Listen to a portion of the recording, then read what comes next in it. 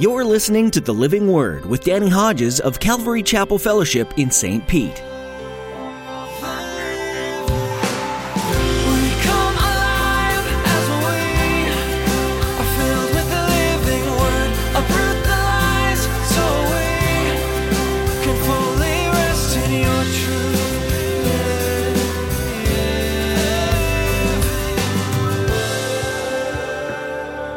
Maybe the reason, that it's not working out like you want it to, and you got all these negative things, maybe it's God saying, don't you know that ultimately I love you and I'm allowing these things in your life? Read the book of Amos, chapter 4, verses 6 to 12. And God with the nation of Israel, He sends, just like He does in the tribulation period, an increasing intensity of discipline, where things happen in their lives. But they don't get it. Not every adversity you face is a means of chastisement from God. We live in a fallen world, and we have a real enemy who's actively seeking our destruction. In today's message, Pastor Danny will remind us that while it pains God greatly to watch His creation struggle, He gave us free will, and He allows these hardships and temptations as an opportunity to either choose Him or choose rebellion. Oftentimes, He uses those very trials to expose our weakness and remind us of our need for Him. Now here's Pastor Danny in Revelation chapter 9 with today's edition of The Living Word. To every nation, for all generations, together in love, we'll move mountains by faith until all have tasted, seen, and heard the power of the living.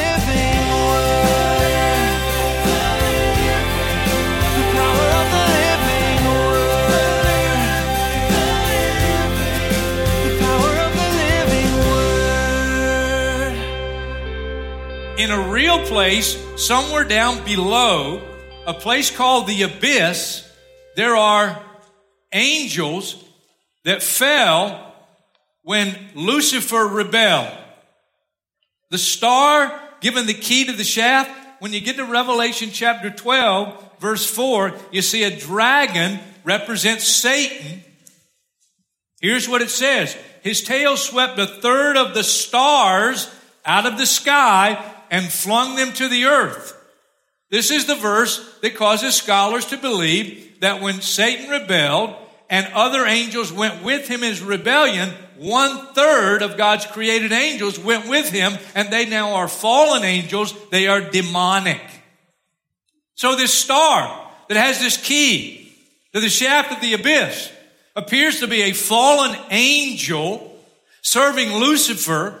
And God gives permission during this period of time, gives him the key to the shaft of the abyss, and He unlocks the shaft, and He looses these fallen angels that are the most rebellious and evidently the most powerful, but presently are not permitted to roam the earth. Now, I don't know about you, but I'm very thankful for that. They're not allowed to roam around the world now seeking someone along with their master to devour. But in this coming day, key, open the shaft, and here they come. And it's sci-fi kind of stuff, but it's real. Look, chapter 9, verse 3. And out of the smoke from the abyss, locusts came down upon the earth and were given power like that of scorpions of the earth. They were not told to harm the grass, told not to harm the grass of the earth or any plant or tree, but only those people who did not have the seal of God on their foreheads. These aren't normal locusts. They were not given power to kill them, but only to torture them for 5 months. And the agony they suffered was like that of the sting of a scorpion when it strikes a man. During those days, men will seek death, but will not find it. They will long to die, but death will elude them. Catch that. In this day that's coming, it'll be the closest thing to hell on earth that the world has ever seen. People are in hell right now that have died physically. They are there and they long to die, but they can't die. They already died. In this coming day, people evidently still living in their bodies that'll be stung by these demonic locusts. Weird, but that's what it says. And they'll long to die. I don't know if you've ever been stung by a scorpion. I have not. I don't want to be. Former pastor in my previous ministry, Vivian Laird, who's now with the Lord. He and his wife, Marilyn, spent many years in Africa as missionaries. 35 years, many of those years in the Sudan. Viv had amazing stories. I could never get him to tell his stories while he was teaching the Bible. He thought that was being proud. But he would tell me over coffee or a meal. He said, yeah, we had the only treatment for scorpion bites anywhere in the area of the Sudan where we ministered, because they were the only people who had a motor vehicle. And he said people would come from miles away in these villages, these remote villages, if they got stung by a scorpion, because we had the only treatment that would really make a difference. And it was their motor vehicle. And when Viv first told me the story, I'm like, nah, really? What they would do is they'd crank up the car, they take the spark plug wire, and wherever the bite was, they put the spark plug wire to the bite, and the electricity would take the sting out of the bite. And one of my favorite stories of Viv telling about people coming from miles around in the middle of the Sudan for their scorpion therapy was one very large lady. And he said the biggest challenge was getting her up on the thing because the bite was right here. And they had to get her up on top of the motor. But they did. And she was thankful. I figured in such a gory chapter, I got to throw in a little humor. During those days, men will seek death, but they will not find it. They will long to die, but death will elude them. These locusts. Now, let me give you a little side note. We'll move on. I think this is fascinating. I discovered this last week in my study that the Navy not long ago launched a new program. Guess what it's called? Locust. It's called Locust. Here's what it stands for. Locust. Low cost UAV swarming technology. You can Google it, and they have these drones, and they are practicing with them for future military maneuvers, and these drones are synchronized with a single command. Makes me think of Joel, where they don't break rank. They got one command, and they're not going to break ranks because they're not humans. They're not going to run from the battle. Fascinating. Now, before you get ahead of yourself, the locusts of the Navy program are not the locusts that we're reading about here, but I think it's fascinating that we have such a program in our day for military purposes. To me, it's what I call a postcard, if you're old enough to remember what a postcard was, from God. Verse 7, the locusts look like horses. They're not horses, but they look like horses prepared for battle. On their heads, they wore something like crowns of gold. Their faces resembled human faces. Their hair was like women's hair. Their teeth were like lions' teeth. They had breastplates, like breastplates of iron. And the sound of their wings was like the thundering of many horses and chariots rushing into battle. They had tails and stings like scorpions, and in their tails they had power to torment people for 5 months.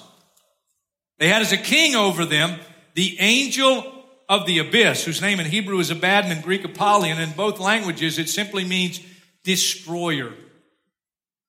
It's interesting, Proverbs tells us that the normal locust, chapter 30 of Proverbs, verse 7, locusts have no king, yet they advance together in ranks. These locusts have a king. They're demonic. Fallen angels, presently bound in the abyss, that in this coming day, key to the shaft, loosed, and they will come upon the earth. And the pain they will inflict, like that of a scorpion, where men will long to die and death will elude them. And if you think that's bad, unfortunately you get to verse 12. Here's what verse 12 says. The first woe is past. That's trumpet number 5. 2 other woes are yet to come. Trumpet 6 and trumpet 7.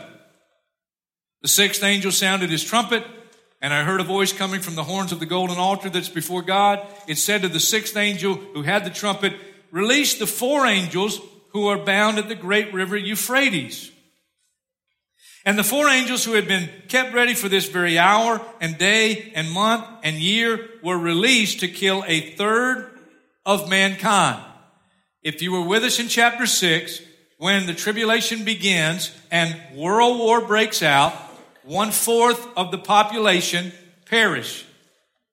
As things intensify, at this point, another third of mankind perishes, and you can't wrap your mind around it. That's half of the population. Probably nuclear weapons, but I don't know. But somehow a lot of people are going to die in a short amount of time. And notice what John says, verse 16. The number of the mounted troops was 200 million. I heard their number. What does he mean by that? It's such a vast army that when they march, the ground shakes. I heard their number. Just as fascinating as fallen angels in a place called the abyss that will one day be loosed, it's also fascinating me that right now, at the river Euphrates, there are 4 angels, and at a certain time during the tribulation period, they will be given permission to aid this army. What's happening here prophetically, and it's going to happen, is a major Middle Eastern bloodbath. Euphrates is significant for a lot of reasons. Let me give you some of the reasons. The Euphrates, 1,780 miles long. It's one of the original boundaries of the Garden of Eden, Genesis 2.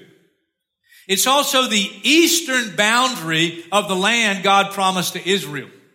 But in light of Revelation chapter 9, it's significant in that on the east side of the Euphrates River, notice the countries represented there. And all throughout history, even when the country was named a different name, it's the same geographical location. And those countries, in the Bible, it's referred to as the kings from or the kings of the east. When we get to Revelation chapter 16, it says the Euphrates will be dried up, whether that's cutting off the dam that will keep the flow from going, or whether it's some other way, we don't know. But the Euphrates will be dried up, and it says this when we get to Revelation 16, to prepare the way for the kings from the east. It's an allied army coming from the east, and they're coming west. Where are they going to? They're going to, according to places like Zechariah, chapter 14, to Jerusalem. They're going against Israel. Zechariah 14, God says, I'm going to make Jerusalem a cup that sends all the surrounding peoples reeling. Judah will be besieged, as well as Jerusalem, on that day when all the nations of the earth are gathered against her. The kings from the east, this massive army, I heard their number, and they're coming to wipe Israel off the map. But don't worry, because God also prophesies just when they are ready to pounce, and it seems like Israel is doomed, God promises He's going to step in and He's going to defend her. Just before the second coming of Jesus Christ. And if you don't believe God can do that, you haven't read much of the Bible. Thank you. Verse 17, the horses and riders I saw in my vision looked like this. Their breastplates were fiery red, dark blue, and yellow as sulfur. The heads of the horses resembled the heads of lions, and out of their mouths came fire, smoke, and sulfur. A third of mankind was killed by the 3 plagues of fire, smoke, and sulfur that came out of their mouths. The power of the horses was in their mouths and in their tails, for their tails were like snakes, having heads with which to inflict injury. Now, there's little doubt that what we're reading is whatever military machinery will be used in this coming day. And you would think that as awful as it's going to be, you would think that people would be falling on their faces before God in repentance and receiving Jesus as Lord and Savior. And while some will be saved, and we've seen that, you also have others described in the last 2 verses of our text this morning. Chapter 9 of Revelation, verse 20. The rest of mankind that were not killed by these plagues still did not repent of the work of their hands. They did not stop worshiping demons and idols of gold, silver, bronze, stone, and wood, idols that cannot see or hear or walk. Nor did they repent of their murders, their magic arts, the word is pharmakia, drug use involved, their sexual immorality, or their thefts. I read that and I go, are you serious? I mean, really? People are going to be that hard-hearted? People are going to be that stiff-necked? Yes. And while on the one hand I read this and I go, I just go, you stupid! Are you really that stupid? You just kind of go, really? Are you that stupid? And then all of a sudden God gets my attention. And I realize I got a scar on this thumb.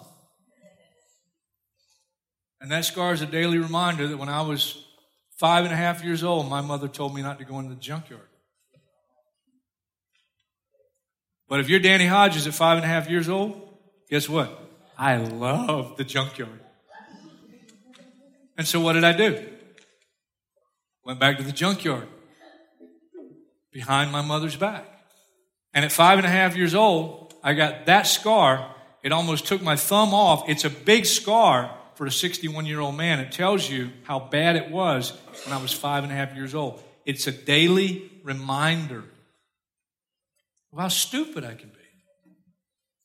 Because my mother loves me. She's telling me not to go in the junkyard because she knows if you go in the junkyard, you might get your thumb taken off. So I learned my lesson, huh? Well, it's 16 and a half years old. I got this scar on this thumb. So I got a scar on this thumb. Now I got a scar on this thumb. This is a daily reminder of years later, after knowing the truth, after knowing about Jesus, and yet getting caught up in the party of high school, the party animal in me, and I knew how to party, buddy. And we're out at Lake Robinson, and I was feeling good. But I wasn't walking too straight. And we decided late that night, that weekend night, as we're partying, we're going to go skinny dipping. And there, I thought, here we are, man, this is great, And I ran down that dock and I was probably running kind of like this, and I got to the end and somehow I tripped and I fell and I got that scar.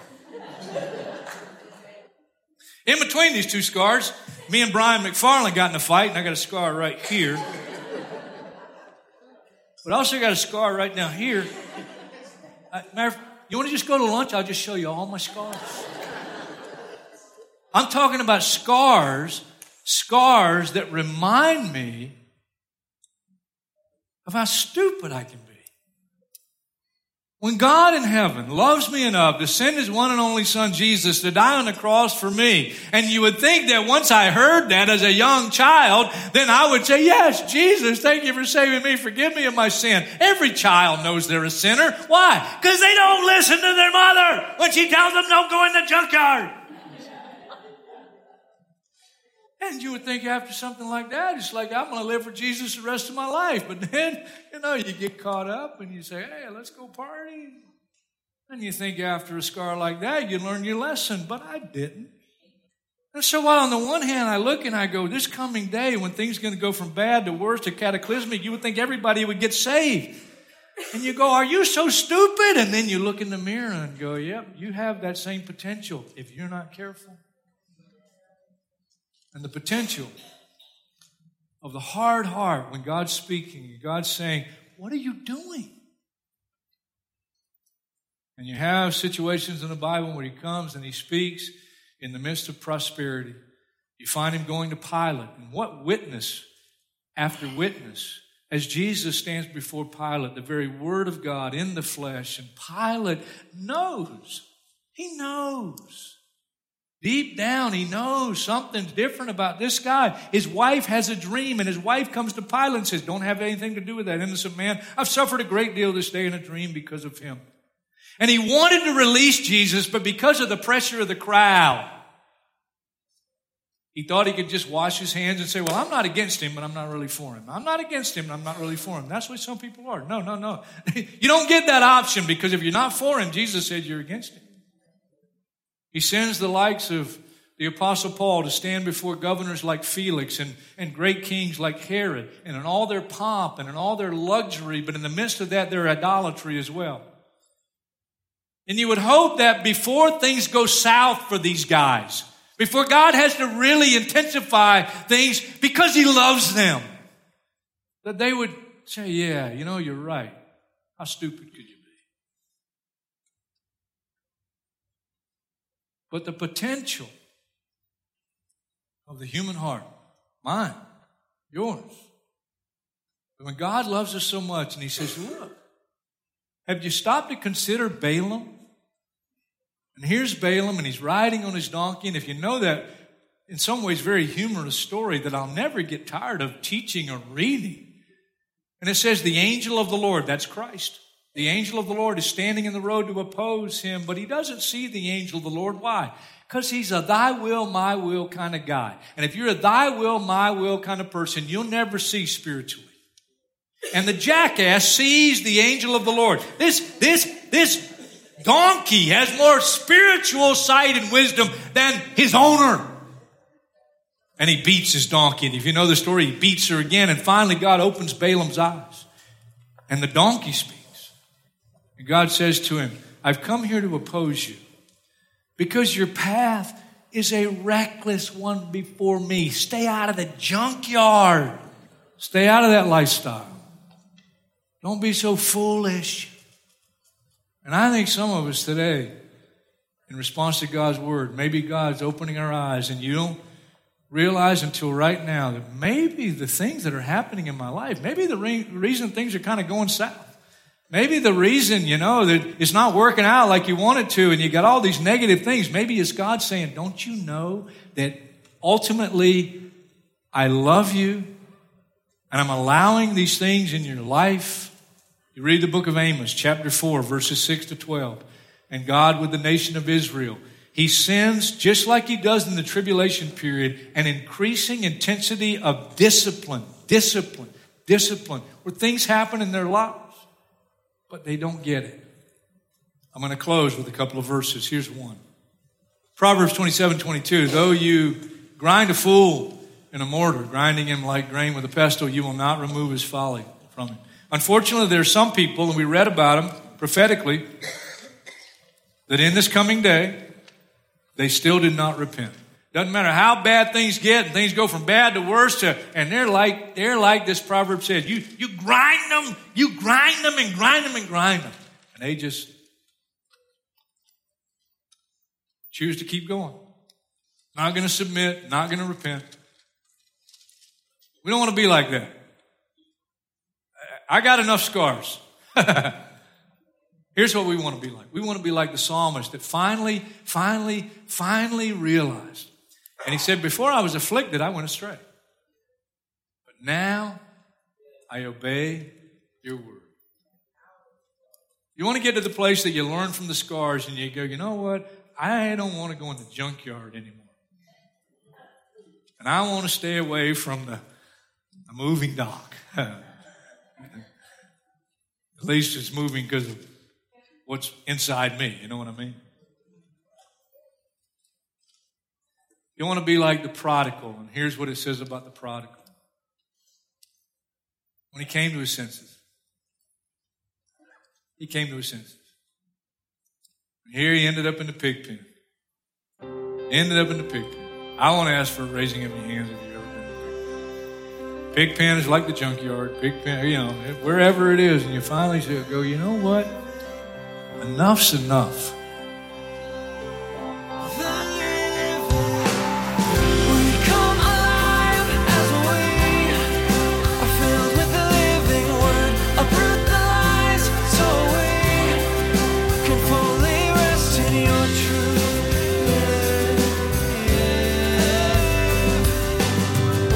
The book of Revelation isn't a pleasant book to study. It lays out for you the end of the world as you know it right now, and the devastation that will be falling on the world is overwhelming, and it can make you ache for the people who will have to endure it. It can also make you long for everyone you know to seek and find Jesus right now. Only He can save the people of the world from this terrible end. And His grace is available right now to everyone. Today, let Jesus bring to mind those friends, family, and even acquaintances that you can be praying for and actively sharing His gospel message with. We know this isn't an easy task, so we'd like to support you in prayer.